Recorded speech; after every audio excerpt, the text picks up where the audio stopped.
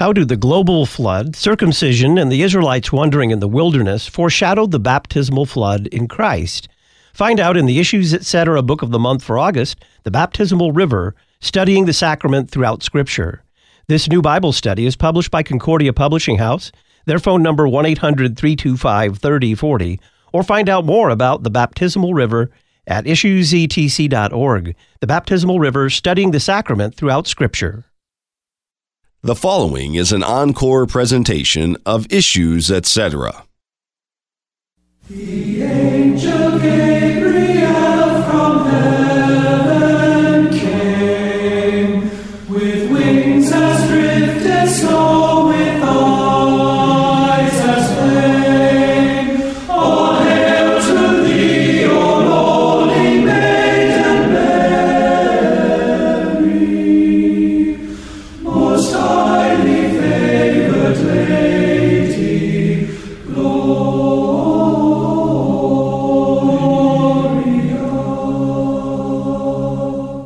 The hymn, The Angel Gabriel, telling the story of the angel visiting a young maiden, Mary, a virgin, and through the word that is delivered there, the word of God, she conceives the Savior of the world in her womb. We call her the Blessed Virgin Mary. Some call her the Queen of Heaven. Some would think of her as a co-mediator or a co-redeemer with her Savior Son, Jesus Christ. Should she be called something like the Mother of God? The Church remembers Mary, the Mother of our Lord, on August 15th. We'll be doing the same thing here with Pastor Paul McCain. Greetings and welcome to Issues Etc., coming to you live from the studios of Lutheran Public Radio in Collinsville, Illinois. I'm Todd Wilkin. Thanks for tuning us in. First hour, we're going to be talking about Mary, the Mother of our Lord. We'll be talking about a right way of understanding her, those segments of Christianity that say too much about her and those that perhaps say too little about her. Then we're going to be talking with David French, a constitutional law attorney, about a New York Times story titled How a Supreme Court Shaped by Trump Could Restrict Access to Abortion. There are several paths that could be taken by the Supreme Court. We'll talk about those with David French. Then Pastor Jonathan Fisk joins us to rejoin our series on the book of Proverbs. We'll talk about fallen reason, natural wisdom, and revealed wisdom.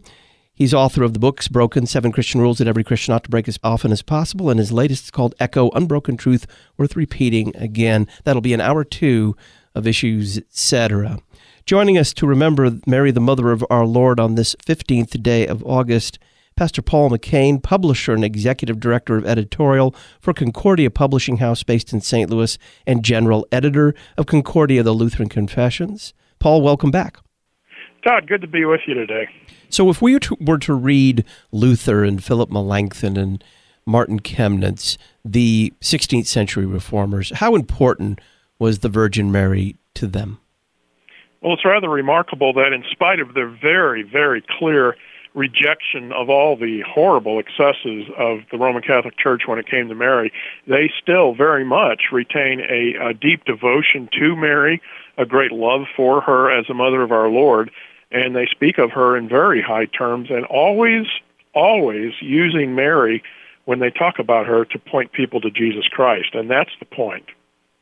So let's talk about the scriptural material itself, so that in order to kind of sort the wheat from the chaff, and there's wheat and chaff on both sides of the issue of the Virgin Mary, we're going to deal with those who say too much. That is generally the Roman Catholic, perhaps even the Eastern traditions there.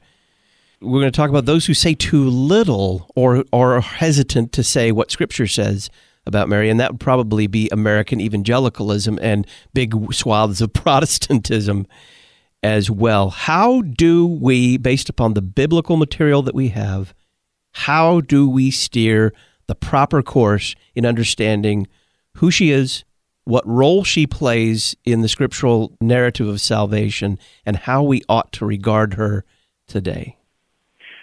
It's remarkable to notice that the scriptures refer to Mary, particularly in the New Testament. She's named by name almost more often than just about any other person other than Jesus. She is present at all of Christ's major points in his life and ministry, But the reference to Mary, to her role as the mother of God, the mother of our Lord, begins in Genesis 3:15 with the very first promise. The very first gospel promise states, I will put enmity between you and the woman, and between your seed and her seed. He shall bruise your head, and you shall bruise his heel. So there right away is a very clear assertion that the one who comes from a woman will be responsible for crushing Satan. And of course, that's a prophecy of Jesus Christ, born of the Virgin Mary, who died for us. Isaiah 7:14 prophesies Jesus' virgin birth by saying, therefore the Lord himself will give you a sign. Behold, a virgin shall conceive and bear a son, and you shall call his name Emmanuel, which of course means God with us. And the Hebrew word there for virgin, alma, was always very consistently understood, interestingly, before the time of Christ, even by the Jews themselves, to refer to a woman who would conceive miraculously without the normal relationship with a man. That's a very important point.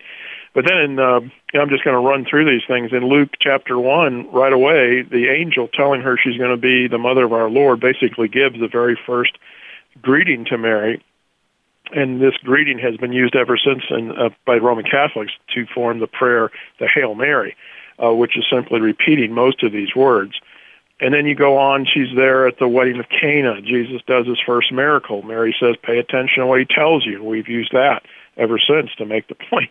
That's Mary's greatest message to us, is listen to her son, Jesus Christ.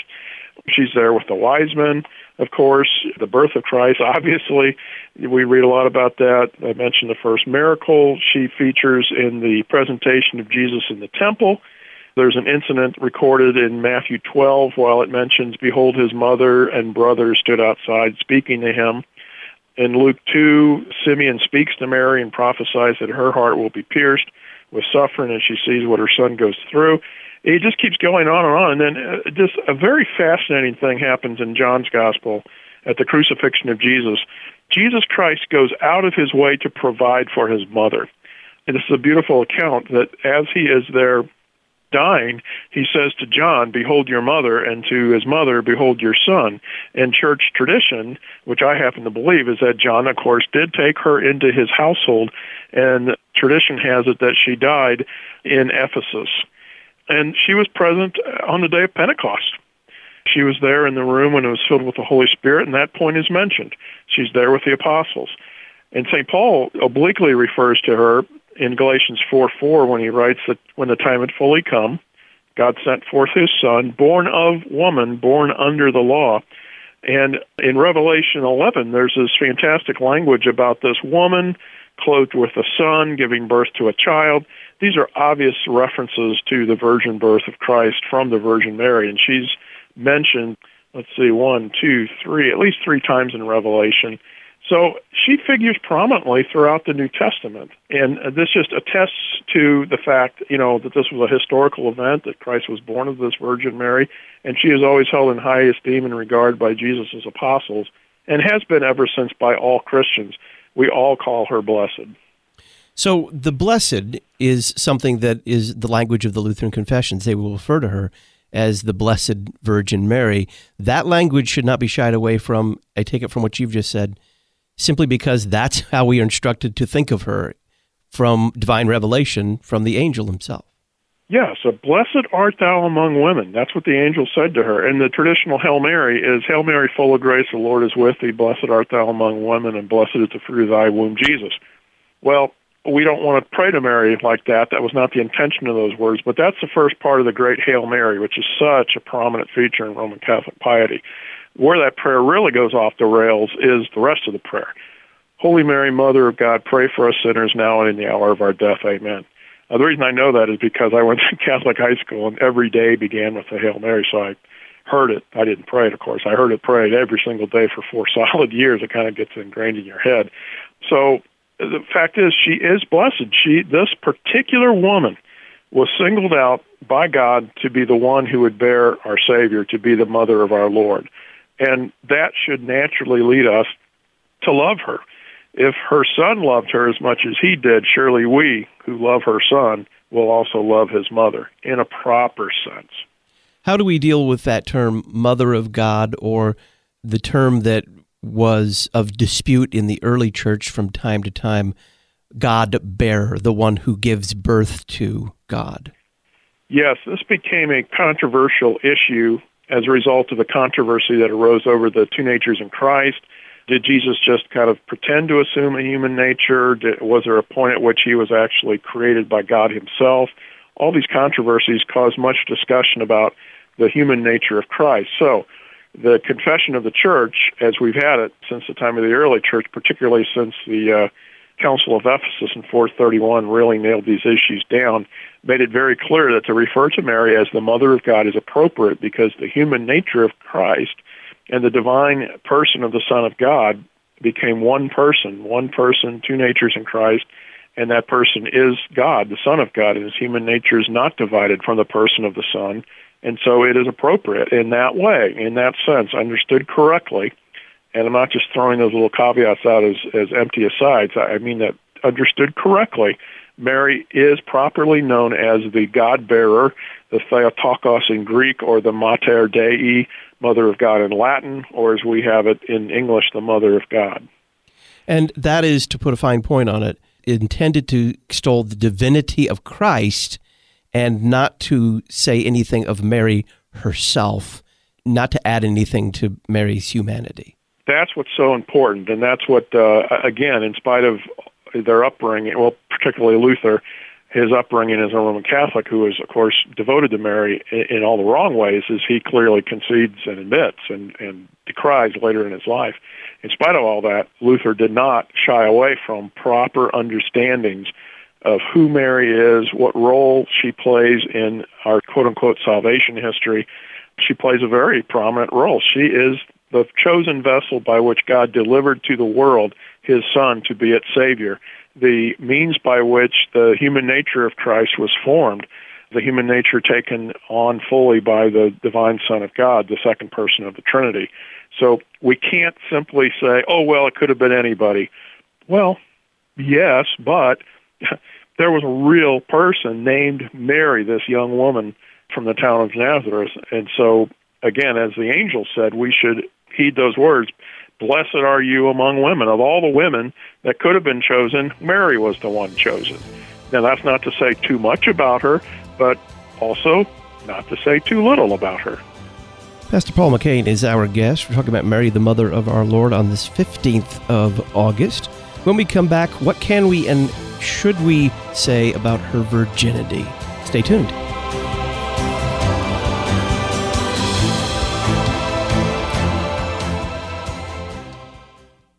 If you were unable to attend this year's Making the Case conference, we have good news for you.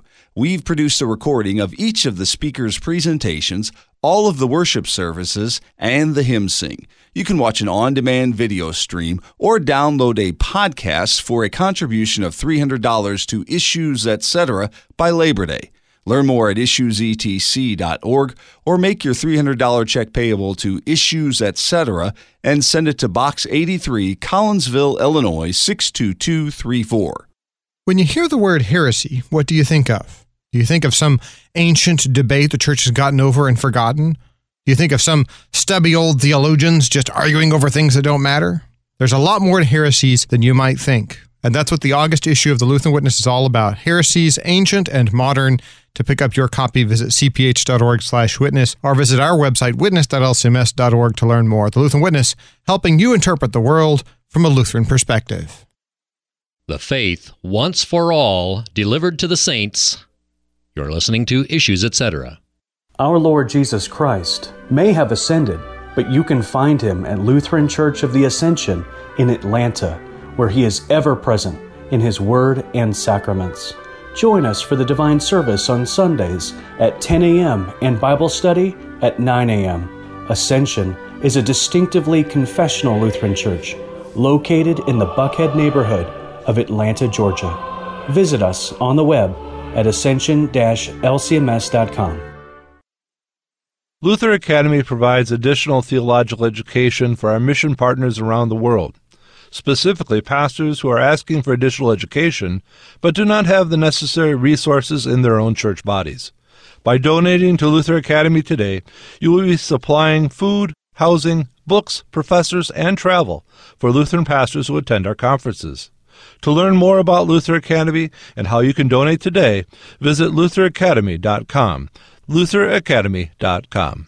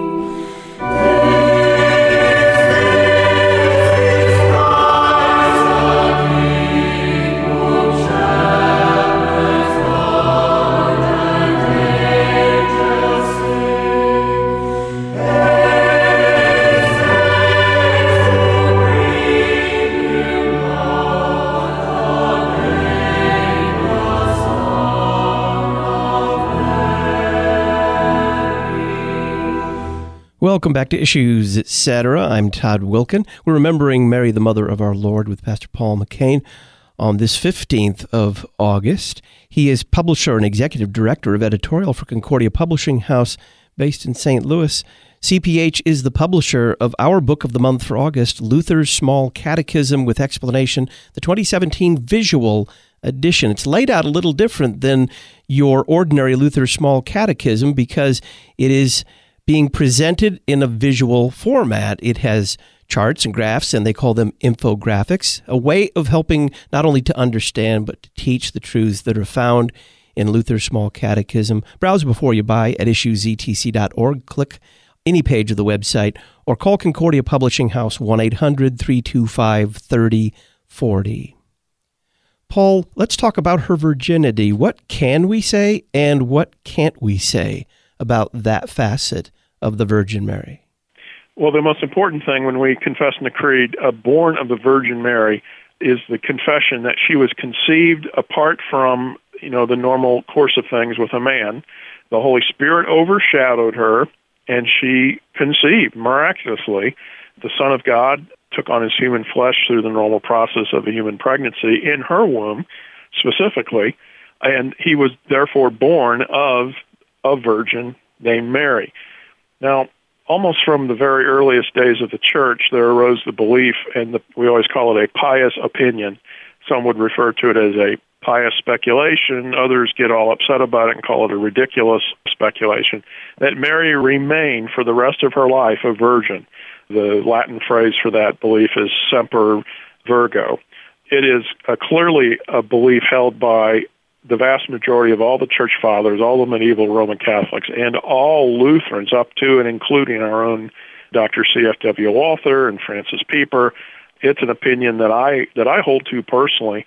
However, never, ever, ever can it be established as a dogmatic assertion. And I've seen people go completely off the rails when it comes to the whole point of Mary and Jesus and the gospel by arguing over whether or not Mary remained always virgin. It gets to a point where I just want to say, I no longer am interested in talking about the sex life of the mother of our Lord. Would you please stop? Well, and then again, I think it's an example of how sometimes well-meaning piety with reference to Mary strays from that rule, so to speak, that what we say of Mary ought to always be in service of confessing Christ. Right. You can get so drawn into these debates, and you and I are quite aware of them on the internet. They can rage among Lutherans. And Francis Pieper, I'm somewhat paraphrasing, but I think I've got it pretty correct. He had this interesting way of putting it. If in all other respects a theologian is orthodox in his Christology, but denies the Semper Virgo, he should not be considered a heretic.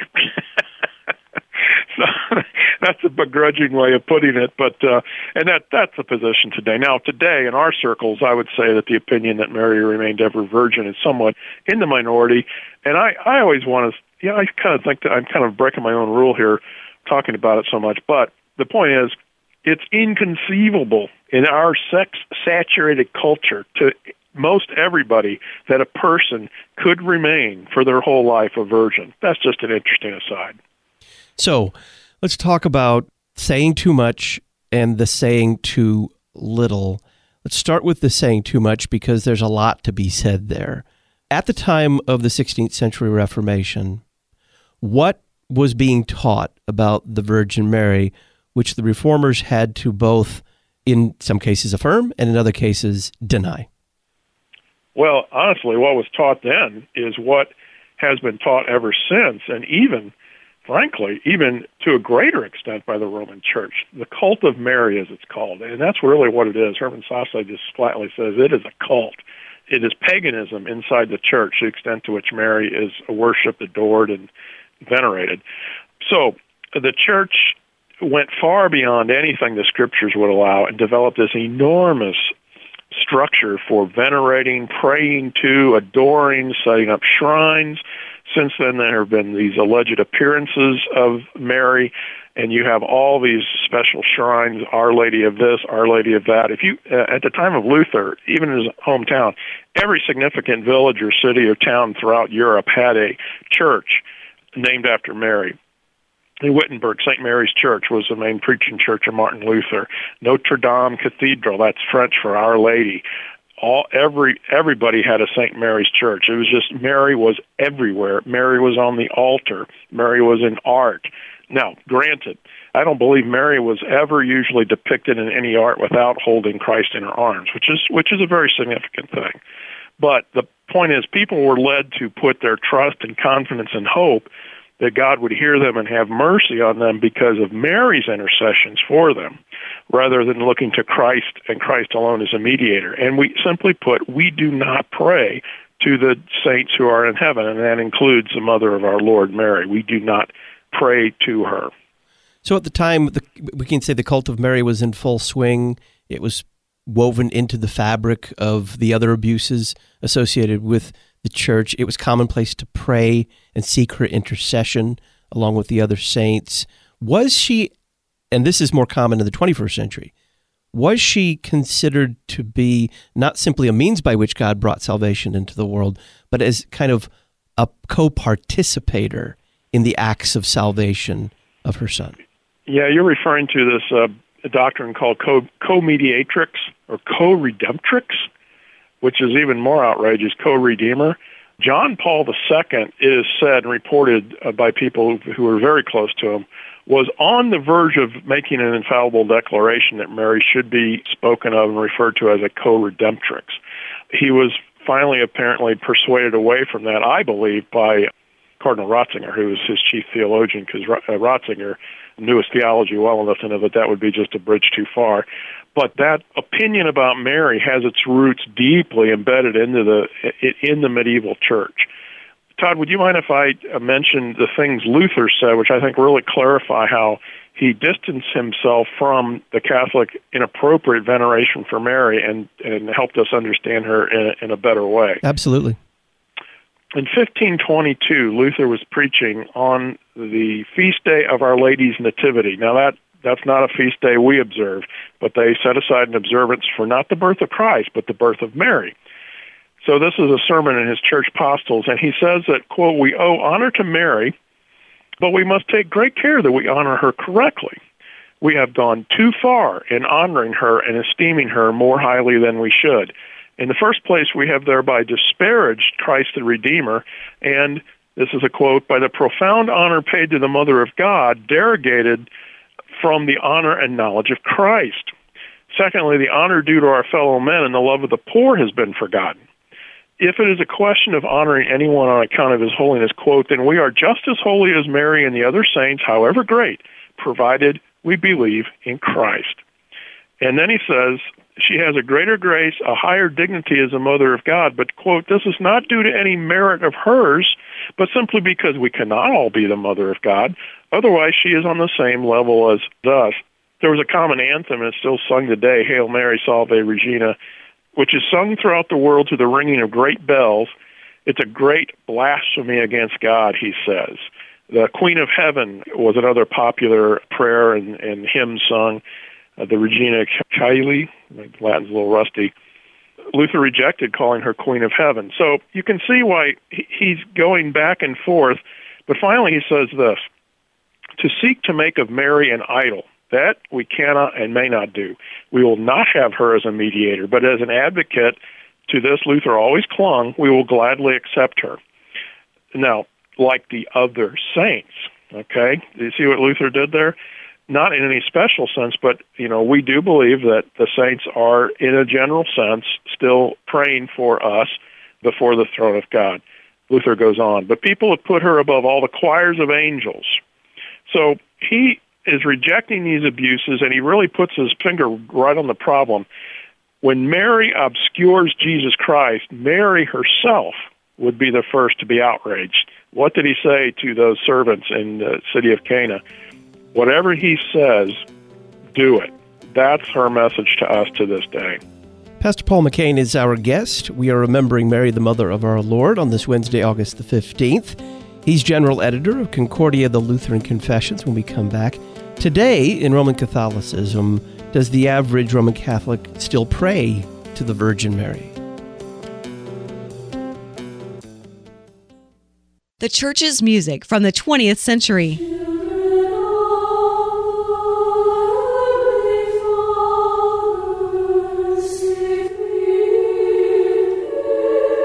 The 17th century.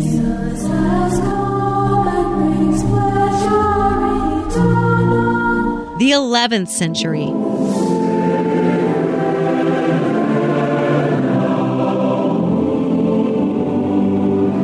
The 8th century.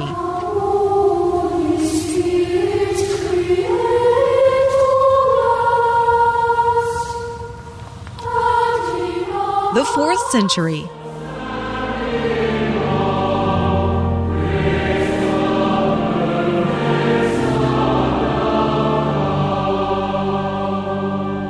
The best of the Church's music from the past 2,000 years. LutheranPublicRadio.org. How do the global flood, circumcision, and the Israelites wandering in the wilderness foreshadow the baptismal flood in Christ? Find out in the Issues Etc. book of the month for August, The Baptismal River, Studying the Sacrament Throughout Scripture. This new Bible study is published by Concordia Publishing House. Their phone number 1-800-325-3040, or find out more about the Baptismal River at issuesetc.org. The Baptismal River, Studying the Sacrament Throughout Scripture. Memoria Press is a family-run publisher of classical Christian education materials for homeschools and private schools. Every page of the Memoria Press curriculum leads students to a mastery of content, an understanding of the classical heritage of the Christian West, and an appreciation of truth, goodness, and beauty. If you're interested in learning more, visit memoriapress.com and use the coupon code LPR23. Memoria Press, saving Western civilization one student at a time. memoriapress.com. Educating a new generation of Lutherans. You're listening to Issues Etc.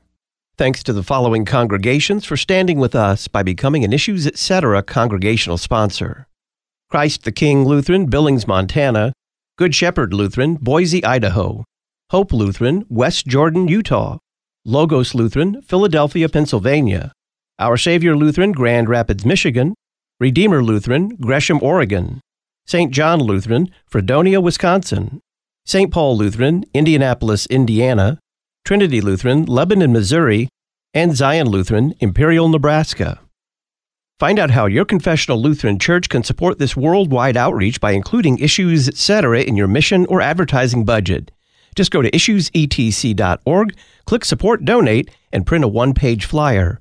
When your congregation becomes an Issues Etc. sponsor, we'll publicize your church on the podcast, at our website, and in the Issues Etc. Journal. O Lord, we praise thee, bless thee, and adore thee. In thanksgiving bow before thee. Thou with thy body and thy blood didst nourish our weak souls that they may perish. O Lord, have mercy.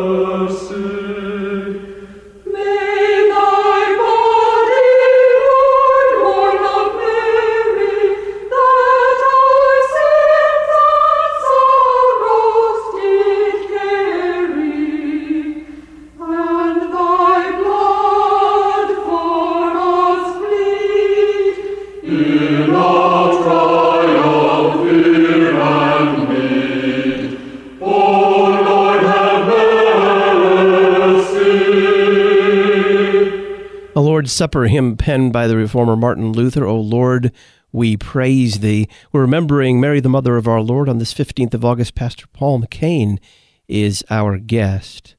Paul, today, given as much as the Marian devotion was promoted by previous popes, the average Roman Catholic, do they still pray to Mary? Oh, yes. She is still the thing. Doing a little research here, just to give you an idea of how extensive this is, and any of our listeners who are former Roman Catholics or who are familiar with this because of friends or relatives will understand all this and recognize it. But I counted up, there are 12 mandatory feasts during the church year to the Virgin Mary, or festivals. There are 6 optional festivals. During the entire month of May, devotions to the Blessed Virgin take place in many Catholic regions around the world. They say the Rosary, which itself is a Marian practice, a Marian devotion, all kinds of Hail Marys in that.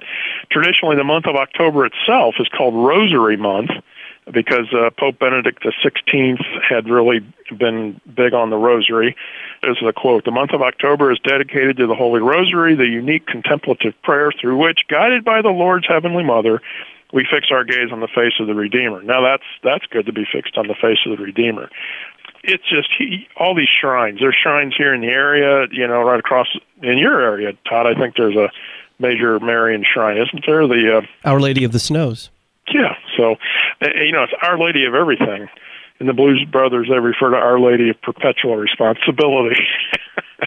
But, it's so pervasive in Roman Catholic piety. They say the Angelus several times during the day, which is a great prayer, except for the Hail Marys in it. The actual Angelus prayer is simply, "Pour forth, we beseech you, O Lord, your grace into our hearts, that as we have known the incarnation of Christ, your Son, by the message of an angel, so by his passion and cross, we may be brought to the glory of his resurrection through the same Christ our Lord." That's a fantastic prayer, but they interject it with the Hail Mary, and it's the riddle of Romanism. It's such a painful thing to see so much truth garbled up with such horrendous error. Is she regarded, do you think, by the average practicing Catholic as a co-redeemer or a co-mediator? I have to be honest, I've never had a conversation with Roman Catholics on that point. But I think, even though they may not articulate it in doctrinal terms, I think that basically is the idea. On the ground in popular piety, I've been editing some upcoming Portals of Prayer devotions written by a woman who was a missionary working at a school in Guatemala. And she went out of her way to talk to native Guatemalans about Mary. And she heard something that I think will make perfect sense. The lady she spoke to said, "Well, you know how it is when sometimes you want to ask your father for something, but you go to your mother knowing she'll go to your father? Well, that's how it is with us and Mary. We talk to Mary, so she will go to the Father for us." That's a fantastic summary of basically everything wrong with Roman Catholic devotion to Mary. So let's talk about that sector of Christianity that either through timidity or through error say too little about Mary, and this would be kind of general Protestantism or American evangelicalism. First of all, why the hesitancy to confess everything Scripture says about Mary in a complete way, like Mother of God? I think the virginity is not a big issue for them, but certainly they would kind of choke on Mother of God. Yeah, that's been my experience with evangelical Christians or other Christians who simply aren't familiar with church history and don't understand the doctrinal formulations and the reasons how and why these things came to be in the early church. But responsible evangelical theologians, even though it's not part of their tradition to refer to the Mother of God, they clearly affirm the doctrine of the ecumenical councils, which declared, Christ's human and divine nature properly and all that. But the phrase is such a loaded one for them, and it is for many Missouri Synod Lutherans. I mean, you and I have probably both experienced lifelong Lutheran lay people kind of recoiling at Mother of God. What are you talking about?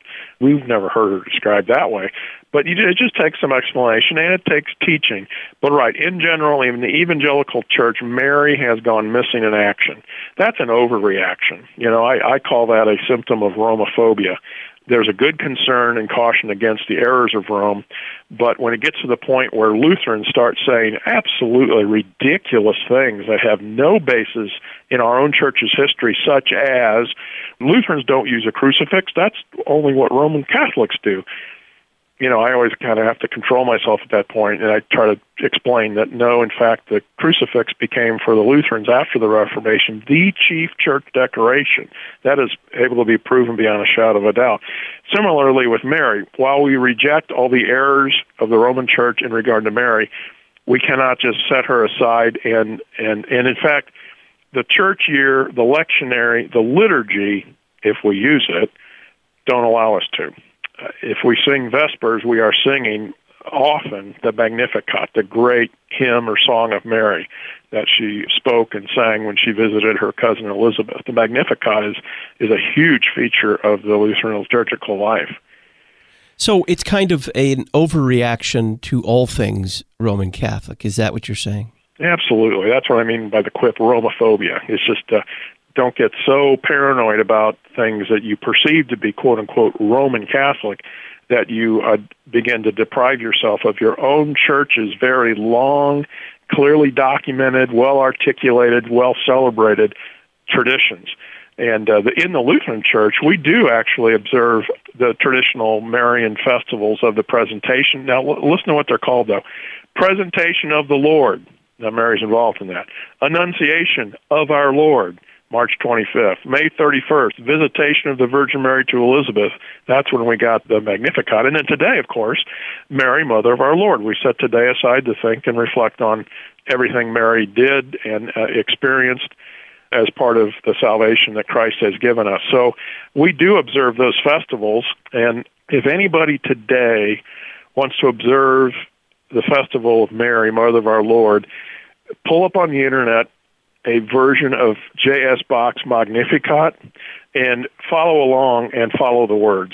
It is absolutely fantastic and beautiful. J.S. Bach wrote beautiful cantatas and motets and pieces based on these very traditional Lutheran observances of the life of Mary.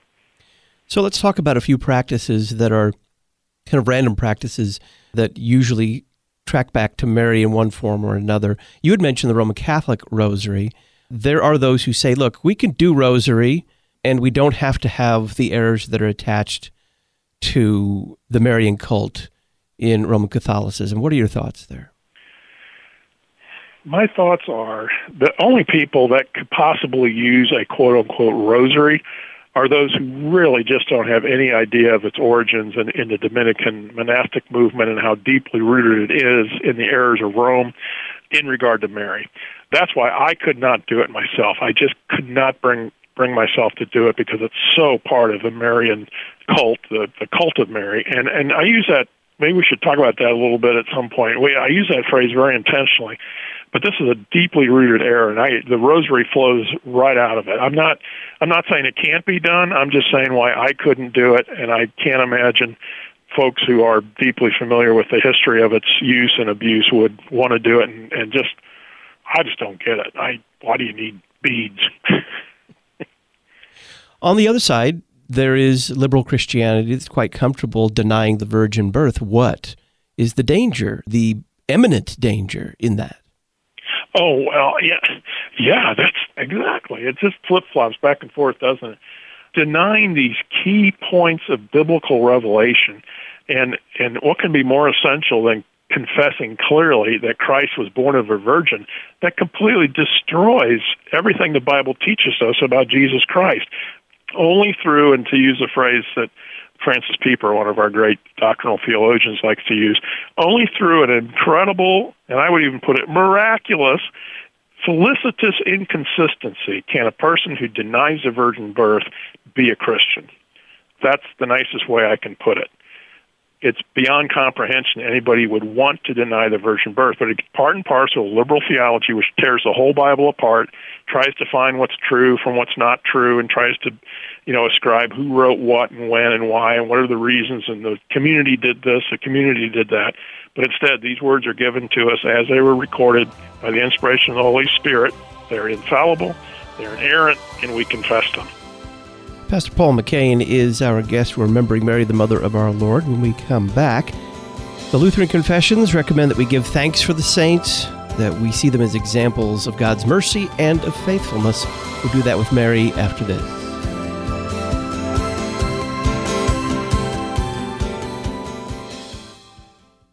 Was the reformer Martin Luther innovating or in error when he added the word alone to Romans 3:28, for we hold that one is justified by faith alone, apart from works of the law?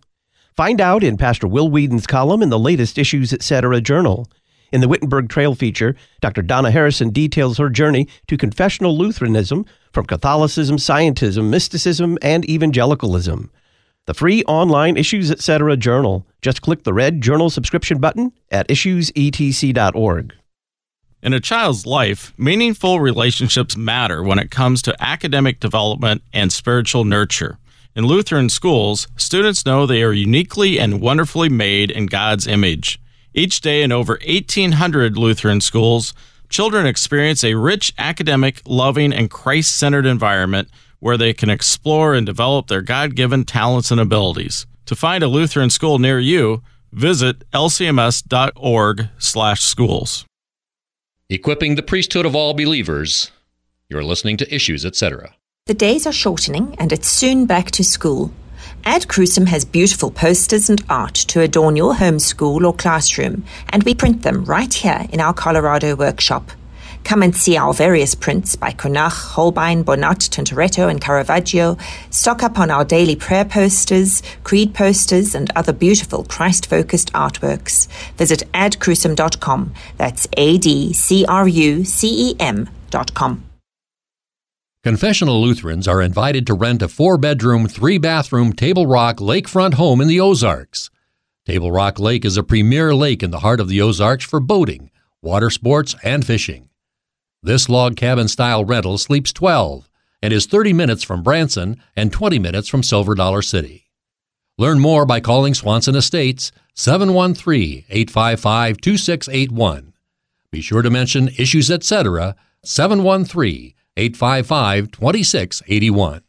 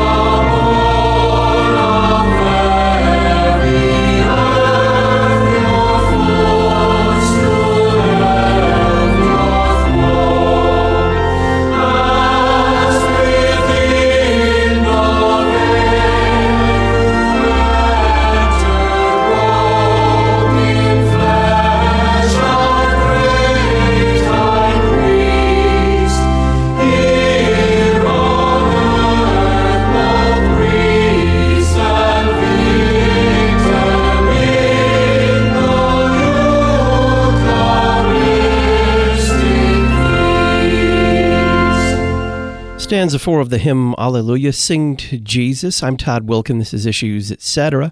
We're remembering Mary, the Mother of our Lord, on this Wednesday afternoon.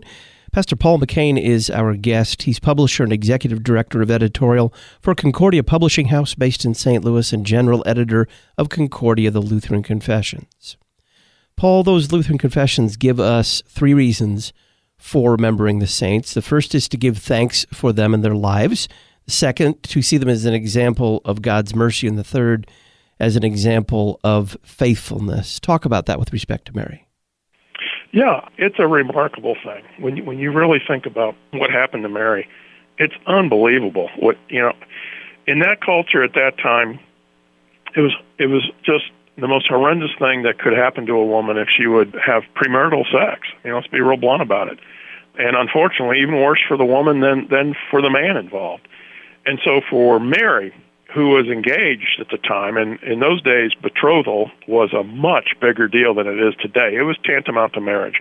For Mary, who was betrothed to Joseph, to go to Joseph and say, I am with child, well, we could do a whole show on Joseph, too, for that matter, how he reacted and responded very, very faithfully with the Lord's help. But this incredible responsibility on this very young woman. In those days, women of probably 14, 15, and 16 were married and were very early having children because, of course, the life expectancy in those days was, 40, 45 if you were particularly blessed. So Mary bore all this very humbly, very obediently. Let it be to me as you have said. That's an example to us for how we should hear God's word. You said it, Lord, I will humbly accept it. Todd, I think I can't say it any better than Martin Luther. And would you mind if I read his writing that's shared today in the Treasury of Daily Prayer? Yes. Luther writes, Mary confesses that the foremost work God did for her was that he regarded her, which is indeed the greatest of his works, on which all the rest depend and from which they all derive. For where it happens that God turns his face toward one to regard him, there is nothing but grace and salvation, and all gifts and works must follow. Thus we read in Genesis 4 that he had regard for Abel, and so forth. Mary herself regards this as the chief thing. She indicates by saying, Behold, since he has regarded me, all generations will call me blessed. Note, she does not say men will speak all manner of her virtues, her virginity, or her humility, or sing of what she has done, but for this one thing alone, that God regarded her, men will call her blessed. And, Luther just goes on to emphasize that this is the true gift and blessing of thinking of Mary. We are reminded of the grace of God, which he pours out into our lives through her Son, Jesus Christ. That's why I said in art depicting Mary, she's always holding the baby Jesus.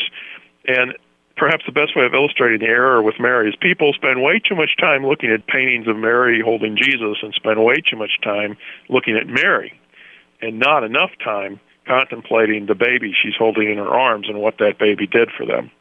So that kind of brings us to a question about Mary that may be in some places kind of current, and that is, how should she be depicted by the church? And whether or not we could go so far as to, there are some Lutheran churches that have statues of Mary in there, along with statues of, say, Christ himself or of the apostles. What would you offer by way of pastoral guidance there? Well, first of all, there's absolutely nothing wrong with that. We know at the time of Luther and the Reformation, these images, these statues were not destroyed. However, through the preaching of the word, through the proclamation of the gospel, through proper teaching about Mary, the emphasis on Mary in church architecture and art receded. The altars that the Lutherans were responsible for building and constructing, where they inherited a Roman Catholic altar, they kept it. And most Roman Catholic altars feature Mary prominently. I mean, very prominently, with all the other saints and bishops and so on and so forth. But where Lutherans had a chance to build their own altars, and these can be incredible, there's incredible examples, they focused on the life of Jesus Christ. You may see Mary on the altar, but at the top of the altar is Jesus Christ, usually as the risen Lord, victorious over sin, death, and the devil. So through gentle teaching, through the force of what is emphasized, the extreme focus on Mary receded. Now, if a church wants to have a statue of Mary today in the United States at the Missouri Synod congregation, I think they would have a pretty tough time of doing that. Where a statue might have been inherited, that's okay. I mean, it should be understood correctly. But put it this way, Todd, we've got Lutheran churches today so confused about their own history when it comes to Jesus Christ, depicted as being on a crucifix, or even having a statue of Jesus on the altar. The thought that somehow they could get a statue of Mary up there probably beyond the realm of possibility. So, again, it's all a matter of balance. But in and of itself, there is no sin in depicting, for instance, the Pieta, the beautiful sculpture that Michelangelo did, which is on display in the Vatican, showing Mary holding the dead Christ. That's a beautiful statue juxtaposed to the young Mary holding the infant Christ. A very powerful thing. But I think on a practical terms, unless you want to disagree with me, I doubt many Lutheran congregations today in America could get away with trying to put up a freestanding statue of Mary. Except when it's Christmas time and they put the creche out on the lawn, then they have everybody, even the evangelicals, have statues of Mary. Yeah, I know. It's a little fun. We have to be careful, but it's a little fun to poke some fun at the very congregations that recoil at the thought of a crucifix on the altar, have no problem putting cute little baby Jesus up there. which reminds me of a movie where one of the main characters loves to pray to the cute baby Jesus. Cute baby Jesus we all love. Dead, dying, crucified Jesus, that's icky. That's Roman Catholic. So if I were to put any art in a Lutheran church with Mary in it, it would be the traditional image of Mary holding the baby Jesus, or perhaps even best, the Holy Family itself, Mary, Joseph, and Jesus together. While we're on the issue of images, a lot of those images are difficult because Mary appears with a crown. And that harkens back to this notion of Mary as the Queen of Heaven, or the Queen Mother of Heaven. What are your thoughts there? No, we can't do that. As the Lutherans did, if they inherited artwork with all of these features, they kept it. They did not destroy it, which is amazing, because a Calvinist went through in Geneva and just ripped everything out of their churches. The most depressing ancient cathedral to go to is the one in Geneva, which is just ripped bare. You go to the great cathedral in Magdeburg, which the Lutherans basically took possession of early on. They did not remove anything in there, but they put in an incredibly beautiful pulpit with all kinds of biblical images. That is such a great visual demonstration of the fact that the Reformation was not a revolution, it was a reformation. But I would advise against depicting Mary with a crown. That's got all kinds of dangers there. Then finally, let's talk about what kind of been running through as a theme in this conversation, and that is that we cannot rightly confess Christ, who he is and what he has done, and leave Mary out of the picture. We do not want to make her co-redeemer or co-mediator, but to confess Christ is to also say something of Mary. Talk about that. Well, yes. The proper confession of Mary is to understand Mary's role and how God used Mary to bring into this world the one who would suffer and die for the salvation of the world. And it's a very humanizing element, I think, in the proclamation of the gospel, that there was this actual real woman who witnessed all these things, and she experienced, as was prophesied by Simeon, such sharp emotional pain. Can you imagine what it must have been like to be standing there right at the cross watching her son be tortured to death in this most horrendous form of capital punishment, crucifixion? And how beautiful to think that at that very moment, when he is dying and suffering for the sins of the world, he paused for a moment to care for his mother, therefore providing us an example of how precious our parents are to us, and God's economy of salvation, and how he gives us all kinds of great gifts through our families and parents. So there's a beautiful way of devotionally meditating on the experiences of Mary herself, a beautiful way, a right way, that always leads us back to Jesus Christ, her son.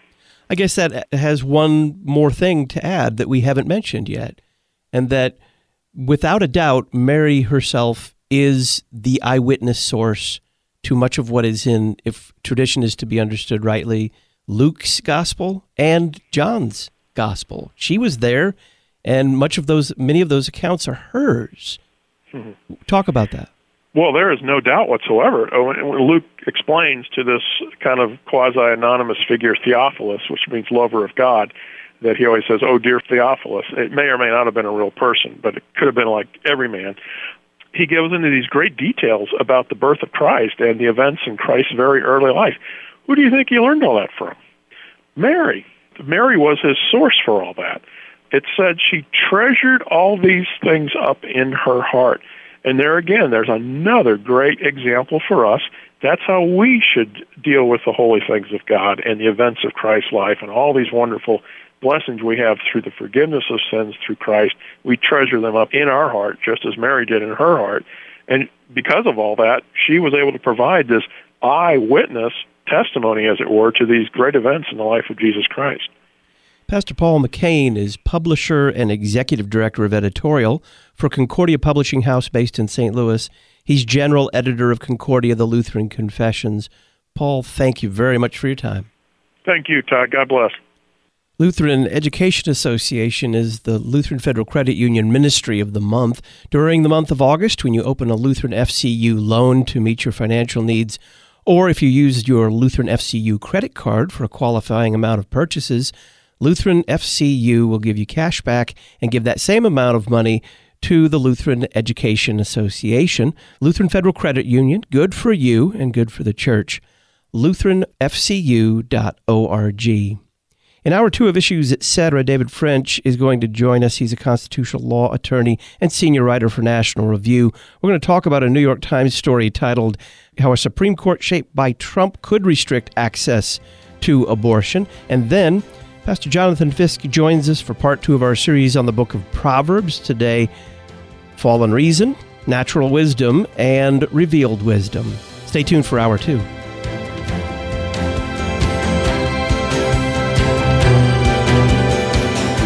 Listen weekday afternoons to Pastor Todd Wilkin and guests on Issues Etc. Issues Etc. is a listener-supported program. Your financial support is vital for the continuation and expansion of this worldwide outreach. Our mailing address, Issues Etc., P.O. Box 83, Collinsville, Illinois, 62234. Box 83, Collinsville, Illinois, 62234. You can also donate at our website, issuesetc.org. Issues Etc. is a production of LPR, Lutheran Public Radio.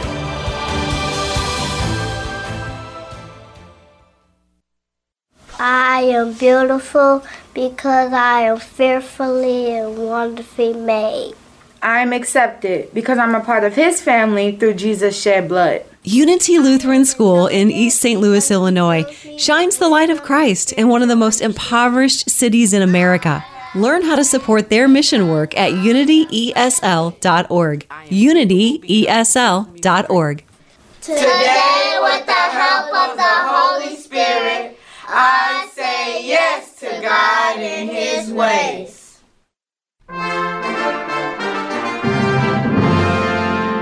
The grace of God, the church's music, the Lord's Supper every service every Sunday, preaching Christ crucified and risen, our hope for years to come. There is hope in St. Louis, Hope Lutheran Church, that is. 5218 Neosho Street, St. Louis, Missouri. Find us on the web at hopelutheranstl.org.